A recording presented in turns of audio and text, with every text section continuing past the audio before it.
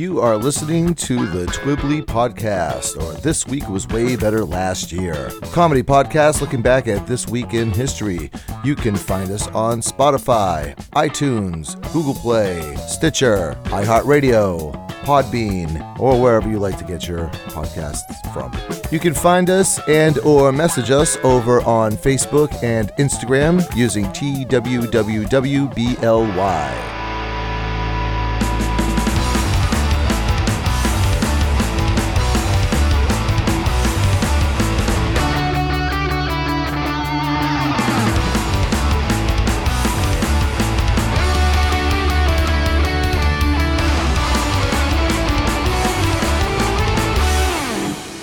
Hey, welcome back to Twibbly, or This Week Was Way Better Last Year. My name is Bill with one L. With me, he let the dogs out. He. I did. And I let the cat in. and, yeah, put out the dog and, wait, what's it? Bring in the dog and put out the cat. Yakety yak. And don't talk back. Yeah. Look, if I'm going to go hang with my hoodlum friends outside. Yeah. That's, what was that, the Trashman that did that song? Nah, is this the all trivia question? I can't remember. No.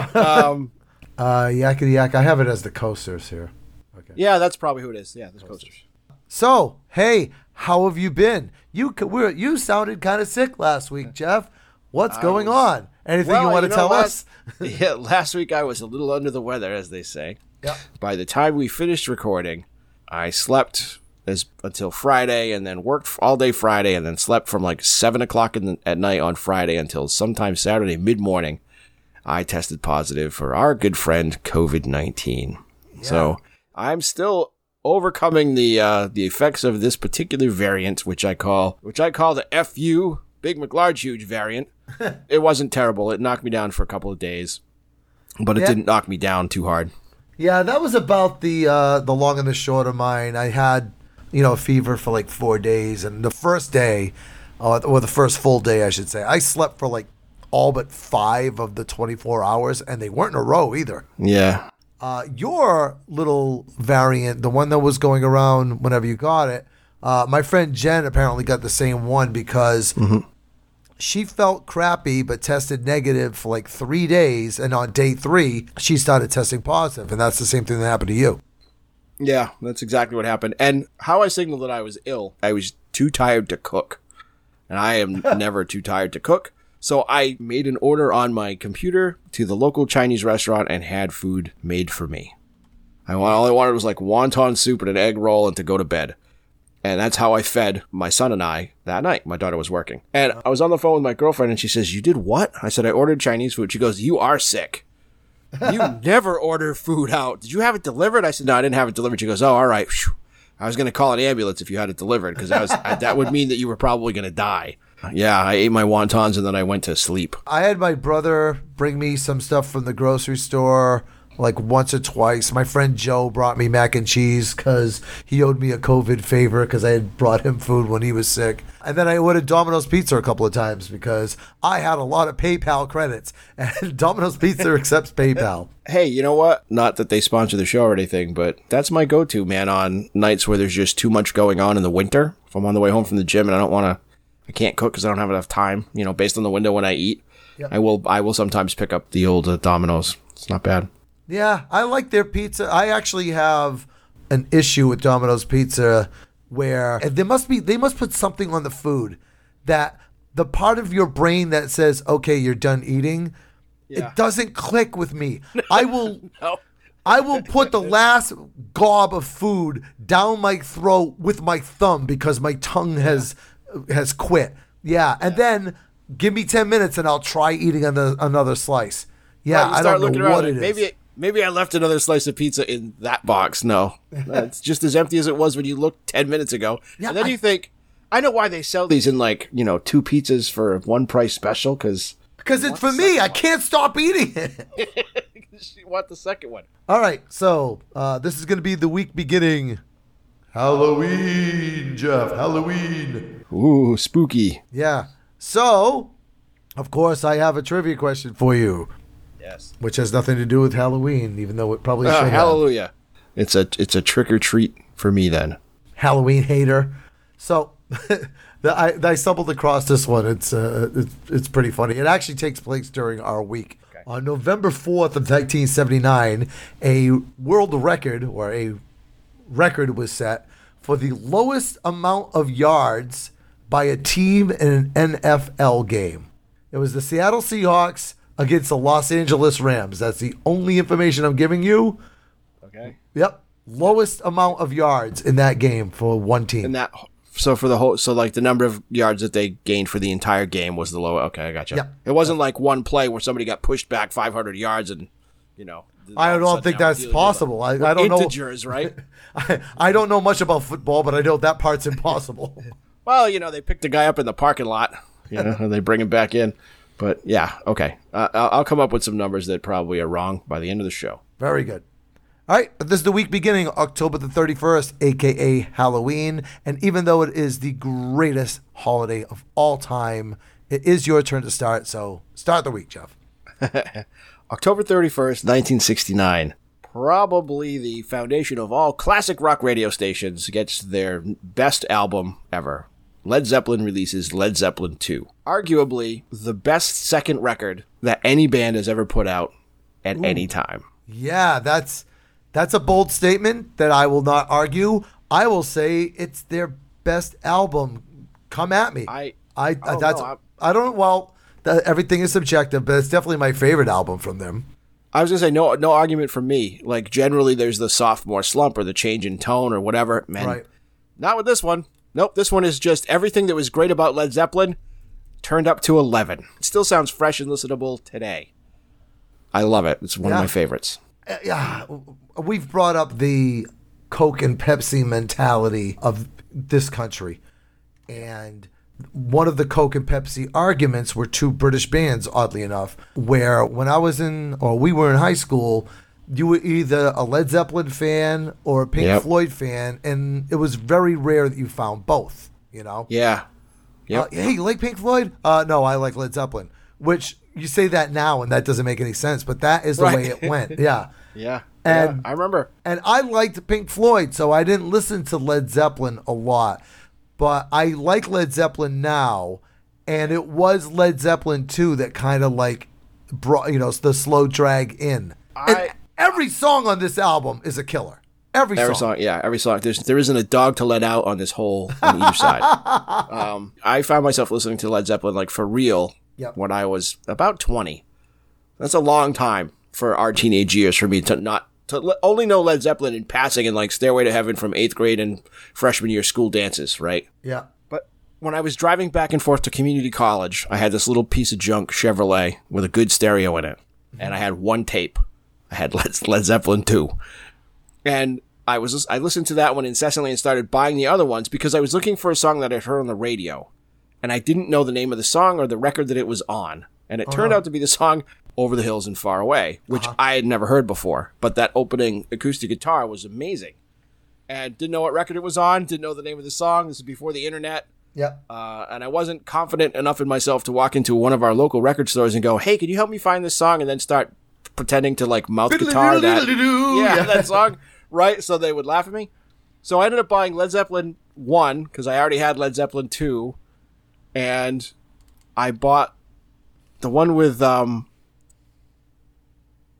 very last one that they did with the Under the Streetlight song. And I'm like, it's not the one. It was the last one that I bought. And had that song. So that's how my luck tends to run. Of all of them, the only one that I listened to and bought in other formats was Led Zeppelin 2. Love that record. I'm looking at the song list over here, and like all of the songs have like the song Whole Lotta Love is like 400 million listens, Heartbreaker 100 million, Ramble On 200 million, and then my favorite song on the album, Livin' Lovin' Maid, is a respectable 19 million. Like, it's such a heavy drop off from the rest of the album. I'm like, what, are you kidding me? That was my entry song. That was my my gateway drug into Led Zeppelin was, yep. And I only found out what the lyrics at the beginning of that song were like maybe a couple of months ago. Because it's not just Robert Plant having like a shrieking Tourette syndrome fit. Yeah, I was mad, dude. I thought it was. Which is fine. If that's the lyric, I'm good with it. It sounds like a Volbeat Right, song. yeah. But no, it's with a purple umbrella. He says it funny. Umbrella. With a purple umbrella and a 50-cent hat. Which I makes like the screaming part only better. slightly more sense than the...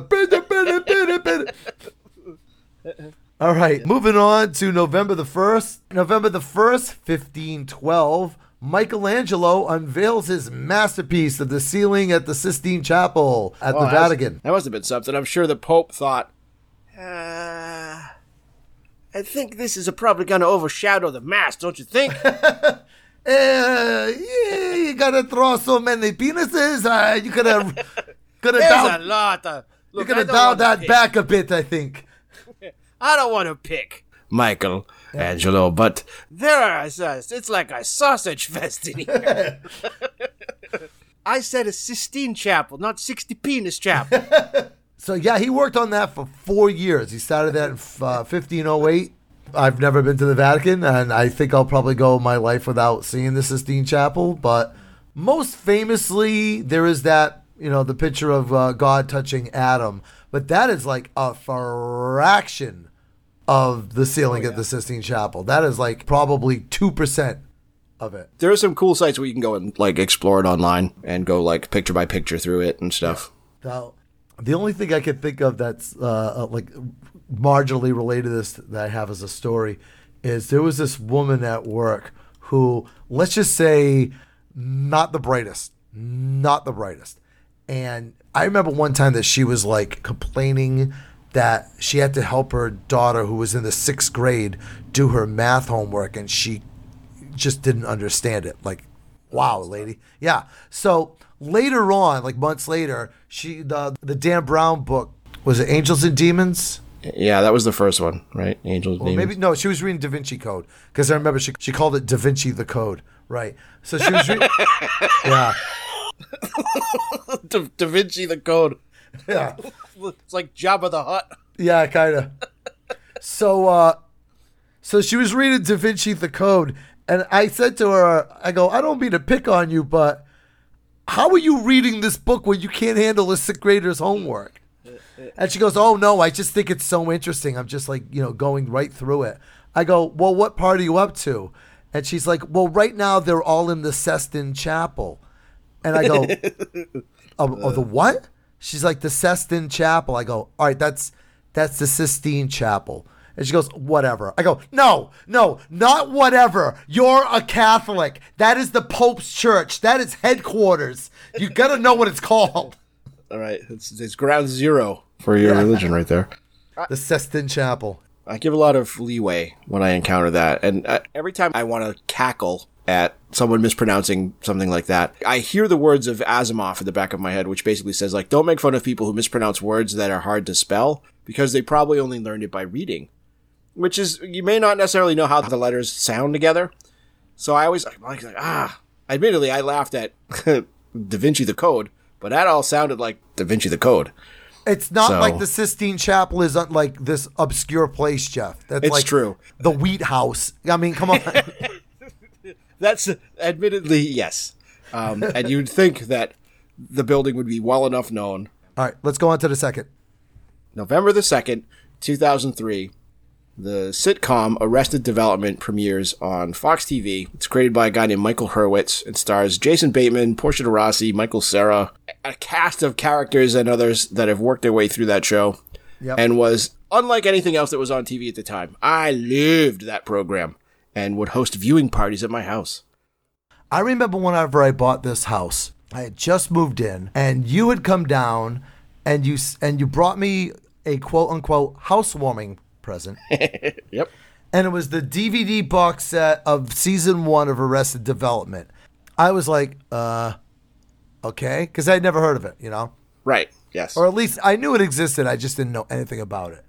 And you said, sit down and watch this. Just watch 2 episodes with me and guarantee you'll be hooked. And I absolutely was. That show, like you said, was like nothing else. That show was just beyond funny. Not only did I guarantee you'd be hooked, I said, if you don't like the show, I'll give you $30, the equivalent of whatever the DVDs cost as a housewarming gift. Yeah, and then All right, you're on. yeah. No, it was great. Yeah, I still have it. I'm staring at it right now. I ended up buying the subsequent seasons and then watched the Netflix seasons that were posthumously, I guess you could say, resurrected. Yeah, resurrected around the other projects of the cast that was involved. Yep. Anus Tart. There's so many quick quips. I bought about 10 or 15 copies of that DVD set because I gave it to everybody that I could think of. Oh, really? With the exact same deal I give you. I'll watch the first couple episodes of this with you. If you don't like it, I'll give you $30. If you like it, you can keep it. I did that to my brothers, to my mom, to my dad. And I've watched the first 3 episodes of that show so much that I don't even watch those anymore. Right. But I absolutely loved every minute of it. It was the funniest thing. It's one of the funniest things I've ever seen on TV. And I don't think it was the first sitcom to not have a laugh track, but that's something very noticeable about it, that there is no laugh track. That is sort of shot like a documentary, but it's not. So It's all single camera and handheld stuff. So it feels super duper immediate, even though there's a lot of intimacy in the way the characters are presented. And launched and relaunched the career of quite a few people, because Jason Bateman, prior to Arrested Development, his career had been pretty stagnant. You know, what did he do? Teen Wolf 2? Teen Wolf 2, he was on the Hogan Family. Right? Yep. I don't think he was getting a lot of work, but he ended up in this, and the cast of the show went on to a lot of really good things. Jessica Walter, who played the matriarch of the family. Yep. Lucille Bluth went off to become the leader of Archer's organization on Archer. Yep. Pretty much playing the exact same character, only animated. Portia de Rossi went off to do stuff. Michael Cera was in a bunch of indie films. Oh, yeah. Michael Cera was everywhere after Arrested Development. All right, moving on to November the 3rd. November the 3rd, 1956, a box office flop makes its way to network television. A movie you may or may not have heard of called The Wizard of Oz makes its television debut. It actually became event viewing. It was, I think, one of the most viewed things that was on TV in 1956 and gave a whole new life to the film. Weirdly, because in 56, color television wasn't really a thing. I'm not sure what the penetration rate was for color television at the time, but it was very small. And I don't know that it was ever broadcast in color until the 1960s, because if you remember, the first 10 or 15 minutes of The Wizard of Oz is in black and white. Yeah, Oz, it's I all think in it's color. close to 20, but yeah. I absolutely loved The Wizard of Oz when I was a kid. We Got It Over Here is coming out in November. When we were kids, I think they used to air it in May. They used to air it once a year, and I remember it being in the springtime, like May. And we would watch it every year. I would insist on watching it every year. Yeah, we watched it every year when I was a little kid, too. The other effect that it had on television, though, was it showed that there was an audience for older, were no longer circulating through cinemas, in some cases for 20 years or so. Yep. And that it probably was less expensive if the studio didn't already own a percentage of the rights to their library to buy the film and license it for television than it was to pay to make a movie of the week. Right. So very, very quickly, sort of long-form film-style dramas disappeared from television, original ones, and were replaced by films that could be licensed and shown. And then it took a long time for the evolution of television writing and filming and editing technology to catch up with what could be done, made for TV movies. I'm interested. I have 2 things that I'm interested in seeing. I don't know what the original filming aspect ratio of Wizard of Oz was, because I don't think the 16 to 9 standard was the standard until much later. So I don't know if the original Wizard of Oz was filmed in a box, like a 4:3. I think it was pre-CinemaScope. Okay. I'd have to go back and look. So so I'm interested to see what the original aspect ratio was, because I never bought it. I never bought it on DVD or Blu-ray because I was like, why? I've seen that movie a bazillion times, and furthermore, I watched it for free a bunch of times too. So I'd be interested in that. And then I have a Laurel and Hardy box set, and they actually did a silent version of The Wizard of Oz earlier than the Judy Garland musical. I'm not surprised. Yeah, I've seen it, but I remember zilch about it. I'm gonna have to go back and watch it again. You ever done the Pink Floyd? I tried to do that. Yeah, I tried to do it and sync it up, but I never had a TV and stereo in the same location at the time. I could probably do it now, but I don't know. My friend Kai really wanted to. They had mentioned wanting to see that. I was like, oh, I have it. I have a DVD that I burned that has it's synced up now, and we got through about, I don't know, 10 minutes of it, and everybody started talking and not paying attention. Yeah, and well, it's not what real. happens, right? It's not as interesting as everybody makes it out to be. Nope. Yeah, I think that people that tend to impose the relativity and patterns on things when they're mixed that way. Yeah. All right, moving on to November the 4th. November the 4th, 2010. Microsoft Kinect is a device that's sold as an add-on to the Xbox, which allows you to jump around like an idiot in front of your Xbox and interact with specific Xbox games that are Kinect enabled. It also causes a giant privacy panic when that when that happens. Because unlike games like the Wii, which is what Microsoft was trying to sort of compete with, right, where you could interact by waving around a couple of plastic doodads, the Kinect used a camera, a webcam that was connected to the Xbox and mounted on your flat screen TV or whatever, and it mapped what you were doing, and that created the controller motions that you would have that interacted with the game. Because it's a networked device and it has a camera on it, there was the big concern that nefarious, I'm saying this with air quotes, nefarious air quotes even, that nefarious actors would be able to hijack your Xbox Kinect camera and surveil you in your own home. Booga, booga, booga, booga, booga, booga. Yeah, and watch you dance around like an idiot. Yeah, yes. The bigger argument that here is not the whole American paranoia, Rockwell, somebody's watching me thing. I'm talking about video game peripherals that just flop. And you would have to really search hard to find a video game peripheral that didn't flop. Most of them do. Right. Yeah. Xbox wasn't the only one that used the camera technology to sort of try and duplicate what you were able to do with the Wii. Mm-hmm. I have the PlayStation version somewhere still downstairs, which connected, I think, to the PlayStation 3. And it was effectively a webcam and two red and blue plastic controllers that made you look like the guy who's guiding the plane in Airplane. I thought that made you look like a lonely girl on prom night. I have that. I have the camera and I have the Move because that's how the PlayStation VR worked. And I like the VR. I played it a lot. But that's another one. By and large, it kind of flopped. And the Nintendo Glove. Remember that one? I do. Remember the Nintendo Glove. I have no idea what that thing did. I don't think Nintendo knows what that thing did. Well, I mean, it had to compete with the Sega Shoe. It had to compete with the Atari underwear. And the Atari jockstrap, right? It only has one button. Yeah, well, that's okay. The games suck anyway. Like the original Nintendo came with like Robbie the Robot that played like the gyro game.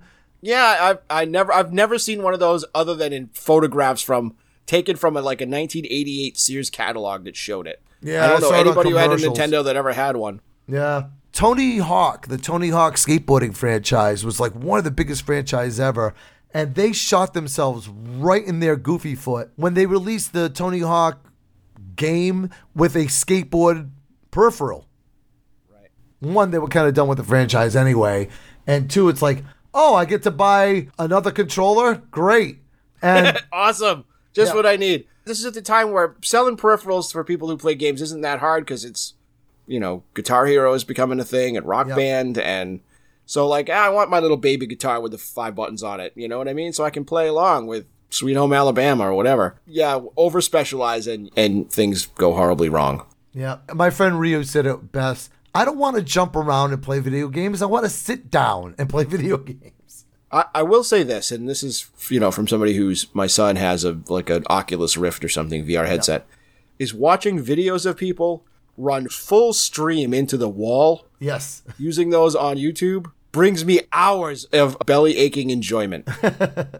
I can watch people crash over coffee tables and throw the controller through their monitor. Oh, I can watch that all day and laugh. Every time. November the 5th, 1605. Your friend of mine, Guy Fawkes. He's no friend of mine. Yeah. Is arrested for setting up 36 barrels of gunpowder in an attempt to blow up King James I and the English Parliament. He was an asshole.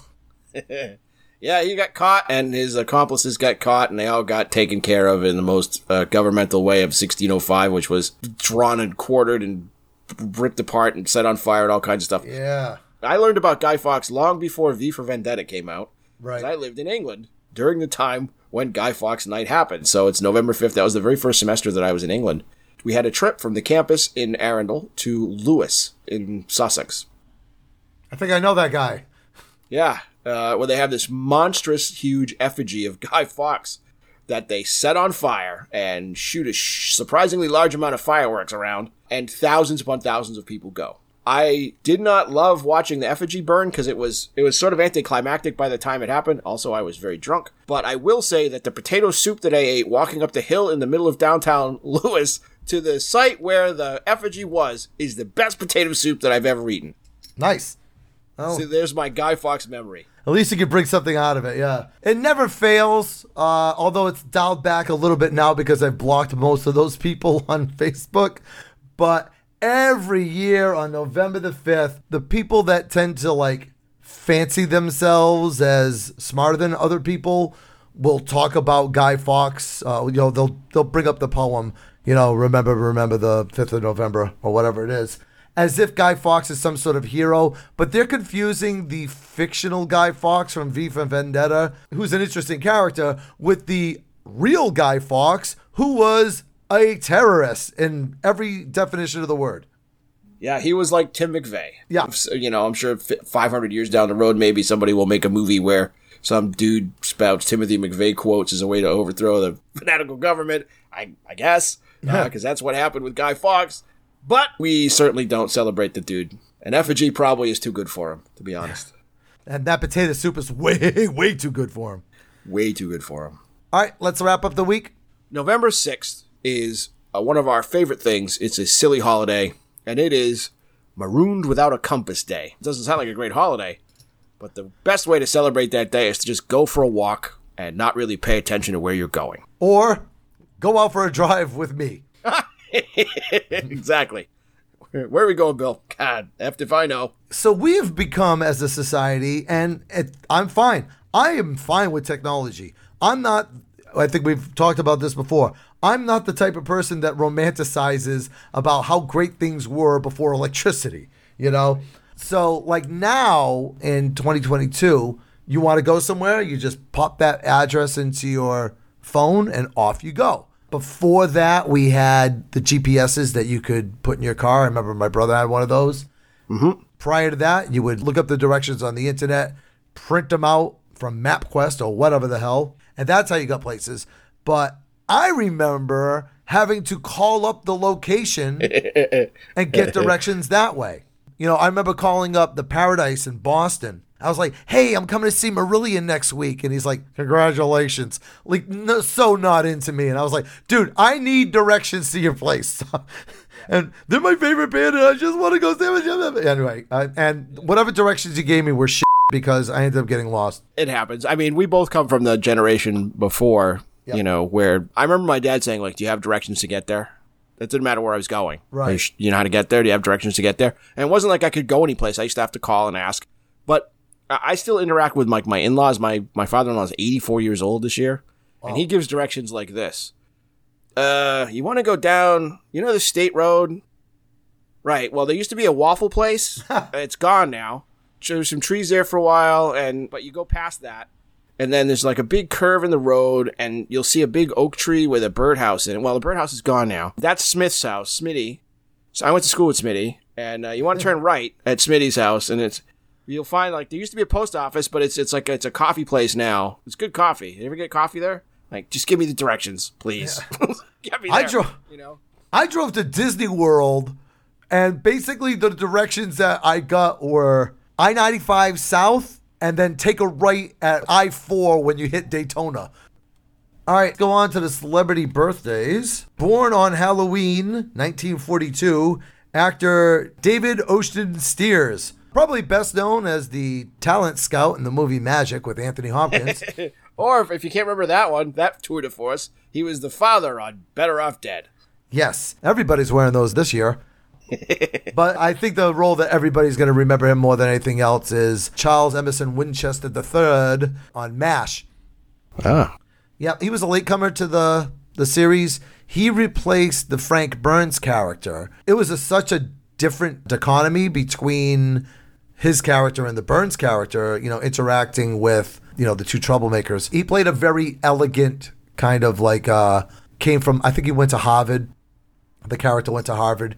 He was very upper class and then, stuck in the war as a doctor. I remember him from that show. I remember him being very, I think the phrase is effete, like upper class. Yeah. That was where his sort of humor came from, even though he didn't necessarily gel with the other surgeons in the hospital, but he gelled with them on like a mission level, if that makes any sense. Like he was still committed to the same stuff that they were. And yeah, even though he didn't get along with anybody, he was still very much a team player, right? Yeah, yes. Right, exactly. Yeah. All right, moving on to November the 1st. November 1st, 1947, songwriter, piano player, goofy-looking guy, and shout out to Meatloaf, Jim Steinman. Songwriter who can fit 5,286 words into a 3.5-minute song about a motorcycle crash. Yeah, that first Meatloaf album, he effectively wrote like all the songs, right? Let's just say this. Of the good Meatloaf albums, yes, he wrote them. He wrote them and Todd Rundgren produced them, but he and like Meatloaf were a pair. They worked together, not just on that record, and I think this is the one that followed it. But they worked together on other stuff too. They were definitely tied together. He also wrote things for Bonnie Tyler and other songs that you'll bump into him now and then if you watch if you listen to 80s radio or watching like MTV retrospectives and stuff on YouTube. Yeah, and you'll spot it because you're like, what word did he use? It doesn't come up again. But like, who works anti-disestablishmentarianism into a song about like a ghost? He does. Now you know what it's like doing a podcast with your halcyon days. That's right.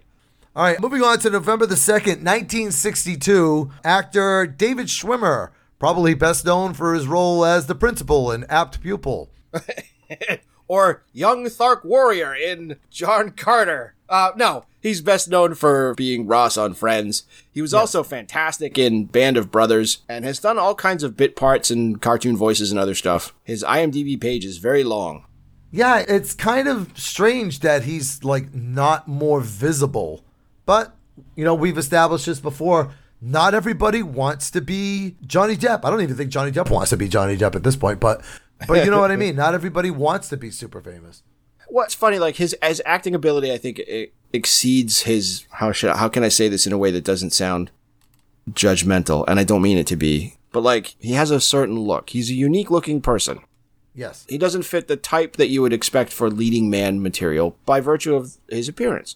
And I think that has impacted the roles that he's been able to get. Not that he hasn't done great things. Like you mentioned, Apt Pupil.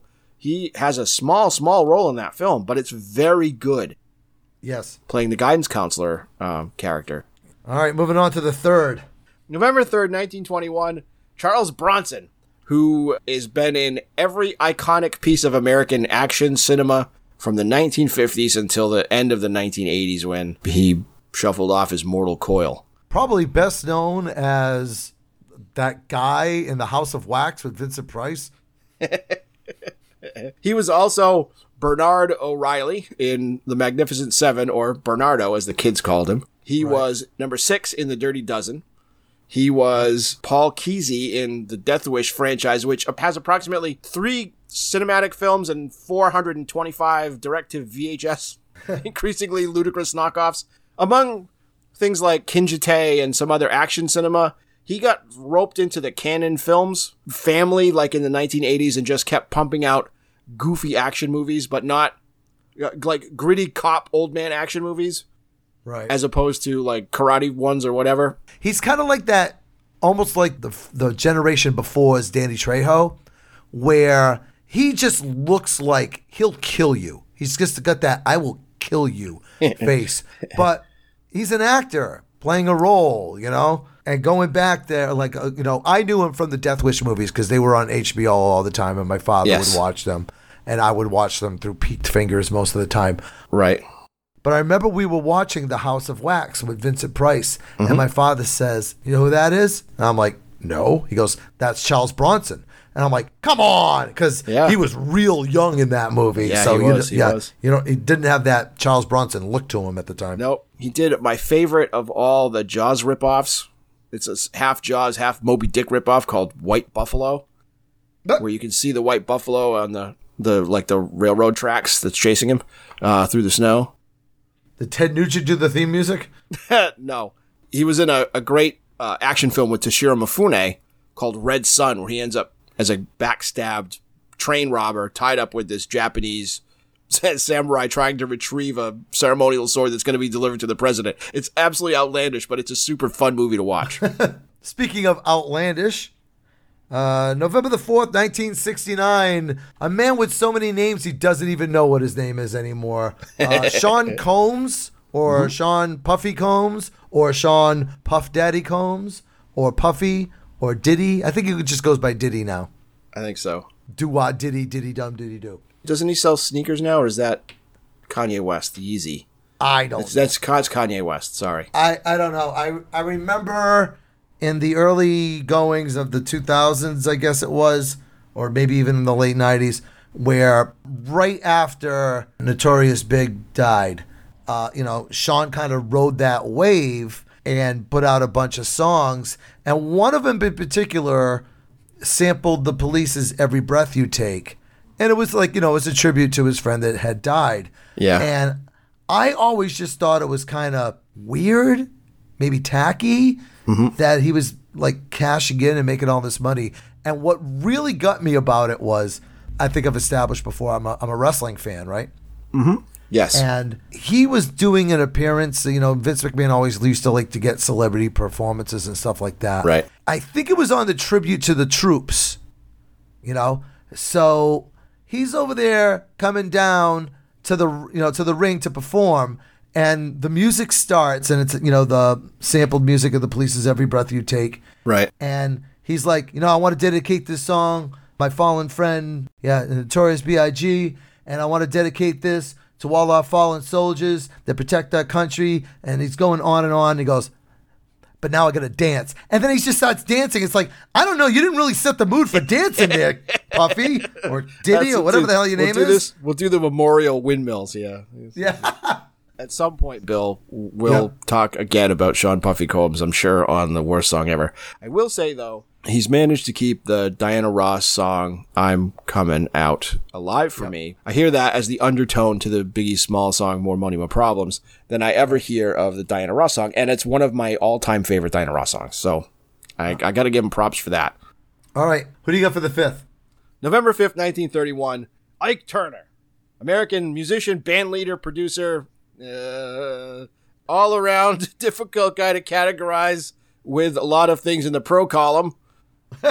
But it is his birthday. And the reason we sort of bring him up is without Ike Turner, we wouldn't have Tina Turner. Right. That's actually like a really funny story where like he really thought that he was the star and she was just sort of like the whatever. Yeah, he's deluded. Yeah. Oh, yeah. Did she pass him in the in the home stretch? Yeah. Oh yeah, Ike Turner ended his career up as the guy that you would see at the bottom of the bill at like the Whaling City Festival. Like Ike Turner, Meanwhile, Tina Turner is like sharing the stage with U2 and David Bowie and David Bowie and Mick Jagger and who else, but and she was like super famous way beyond what most people consider to be prime. She was in her 40s, yeah. Oh yeah. But anyway, Ike Turner. Funny story about him is when Frank Zappa was recording Overnight Sensation and Apostrophe, he leased out the studio from Ike Turner, and Ike Turner threw in the Ikeettes.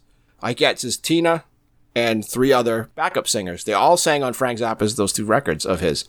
And what's funny is he threw them in and with the stipulation that Frank Zappa wouldn't pay them any more than Ike paid them per day.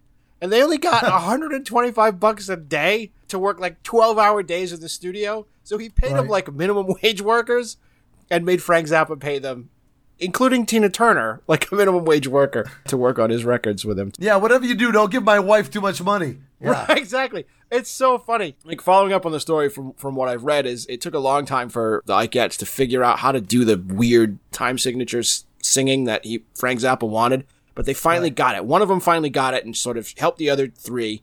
And then they all did this crazy chorus. So they were all excited after hours and hours and hours of fighting with this song. And they brought Ike Turner in and like, listen to this. And they put it on, and he just looks at him and goes, "What the hell is this shit anyway?" And then turned around and walked out because they didn't get it. But it was really funny. Yeah. All right, and we're going to wrap up the birthdays with November the 5th, 1946. American actress Sally Field, probably best known as the Flying Nun, I'm going to say. For me, she's best known as Forrest Gump's mom. Yeah, she had a very long generational career. Like, she started out with the TV show Gidget. Remember? Yeah, I do, actually. I remember Gidget. I mean, I only remember it in syndication, but I remember there being a show Gidget. Yep. And based on the movies. Like, that was one of the first, like, movie to TV crossovers, too. Right. She followed that up with The Flying Nun, which tanked, and it almost killed her career. Yeah. But she's done it all since then. She was in the Smokey and the Bandit movies, got an Oscar for her portrayal in Norma Ray. Most recently, she was a very well-performed Aunt May in the Amazing Spider-Man movies. Yeah, she was. She was very good.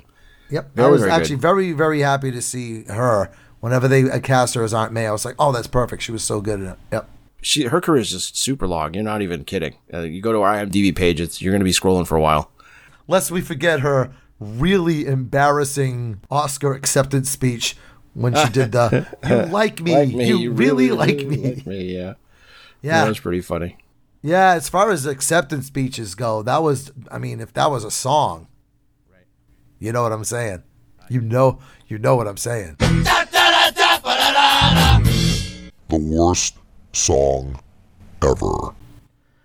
All right, Jeff, this week's pick for the worst song ever. I kind of alluded to it at the beginning of the show, Jeff.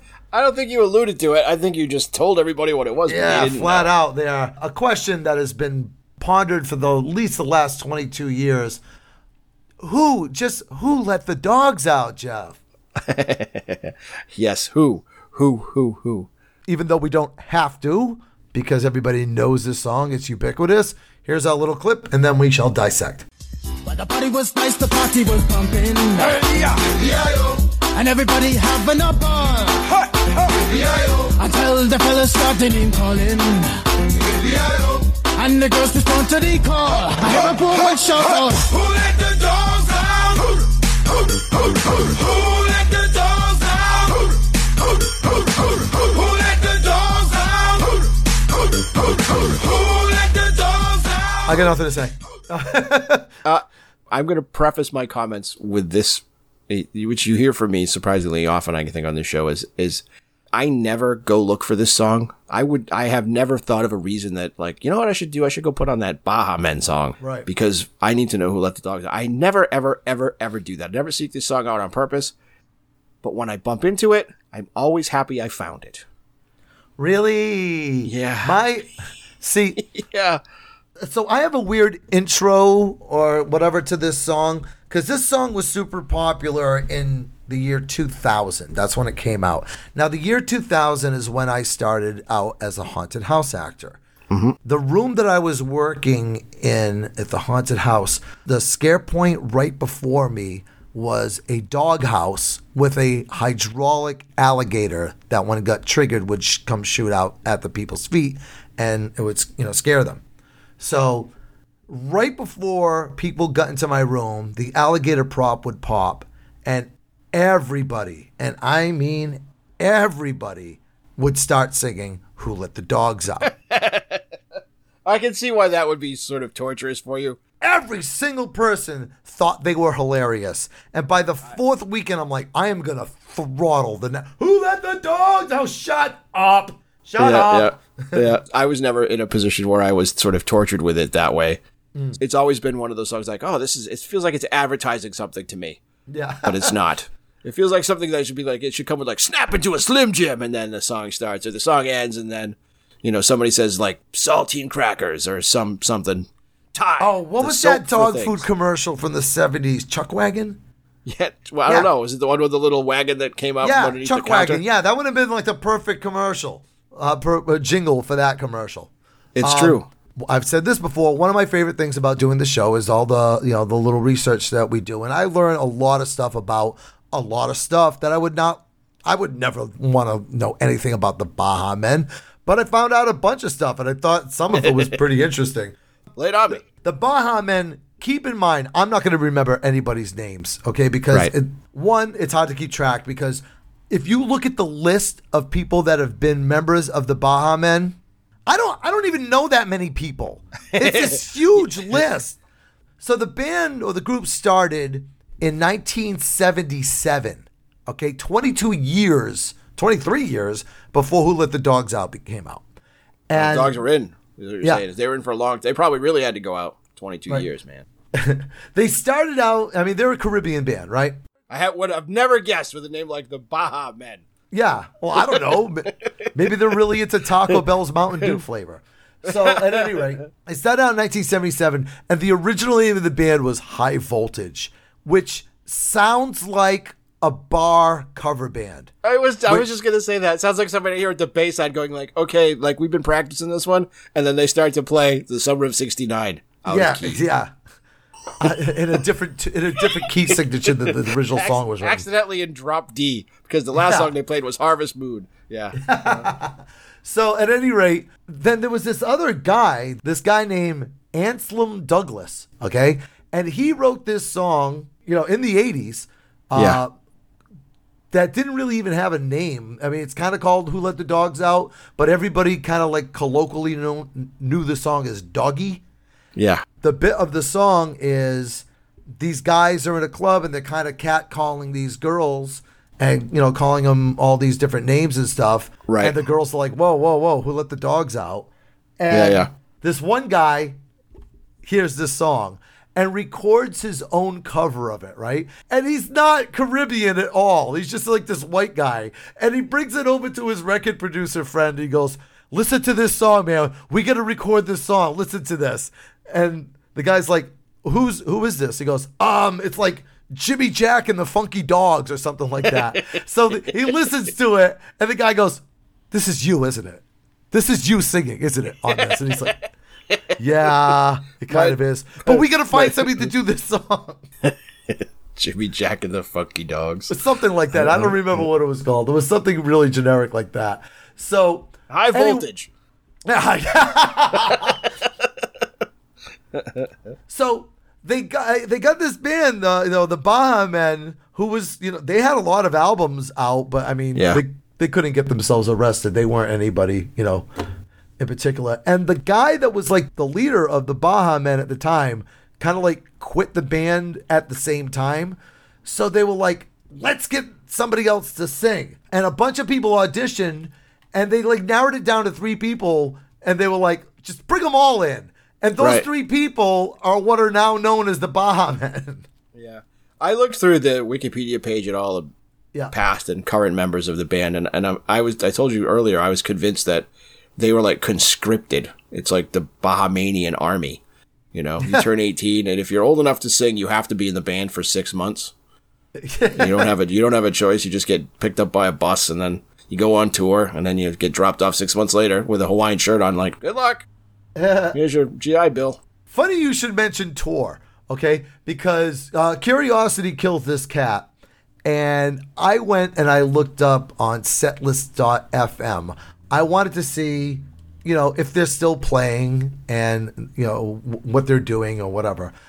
Since 2017, so like 5 or 6 years, all of their gigs, all of them, are all at the International Food and Wine Festival over at the Epcot Center.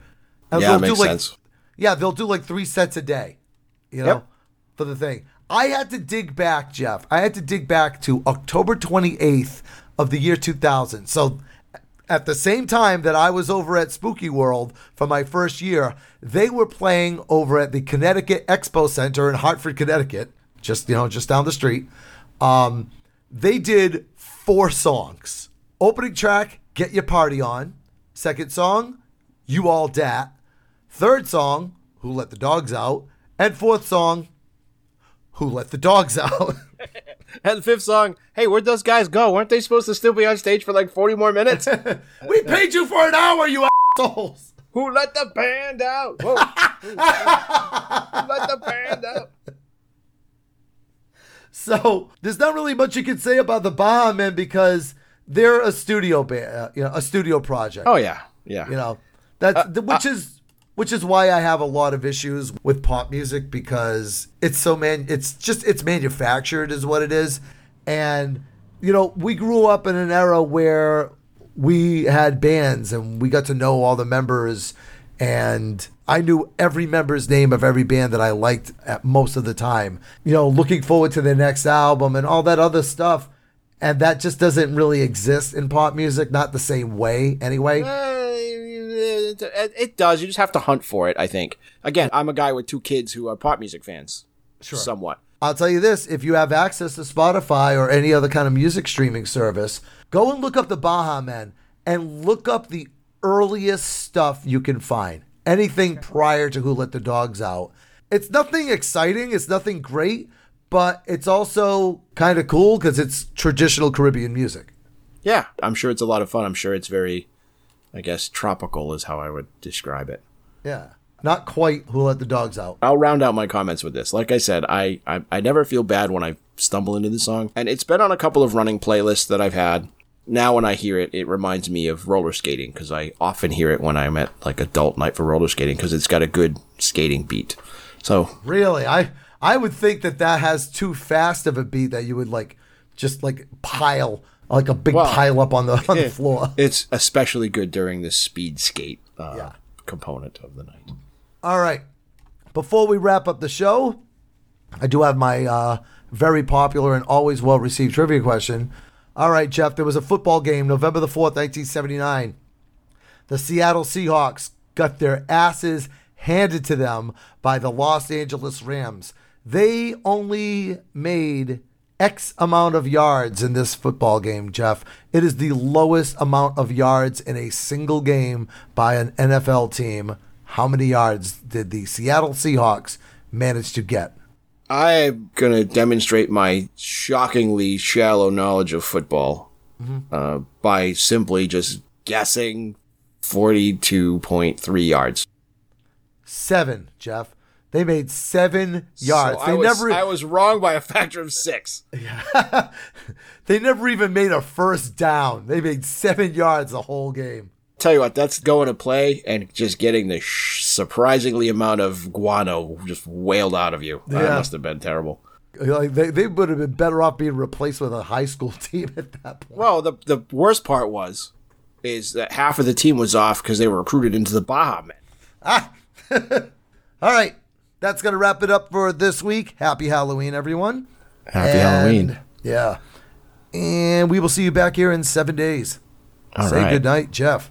Good night, Jeff. Bye, everybody. Bye, guys. A special thanks to James Costa for our theme music. Thank you so much for listening to Twibbly, or This Week Was Way Better Last Year. You can find us or message us over on Facebook or Instagram using TWWWBLY. Please subscribe to the podcast if you haven't already. And remember, when you tell your friends and get them to listen to Twibbly, it makes you popular and always well received.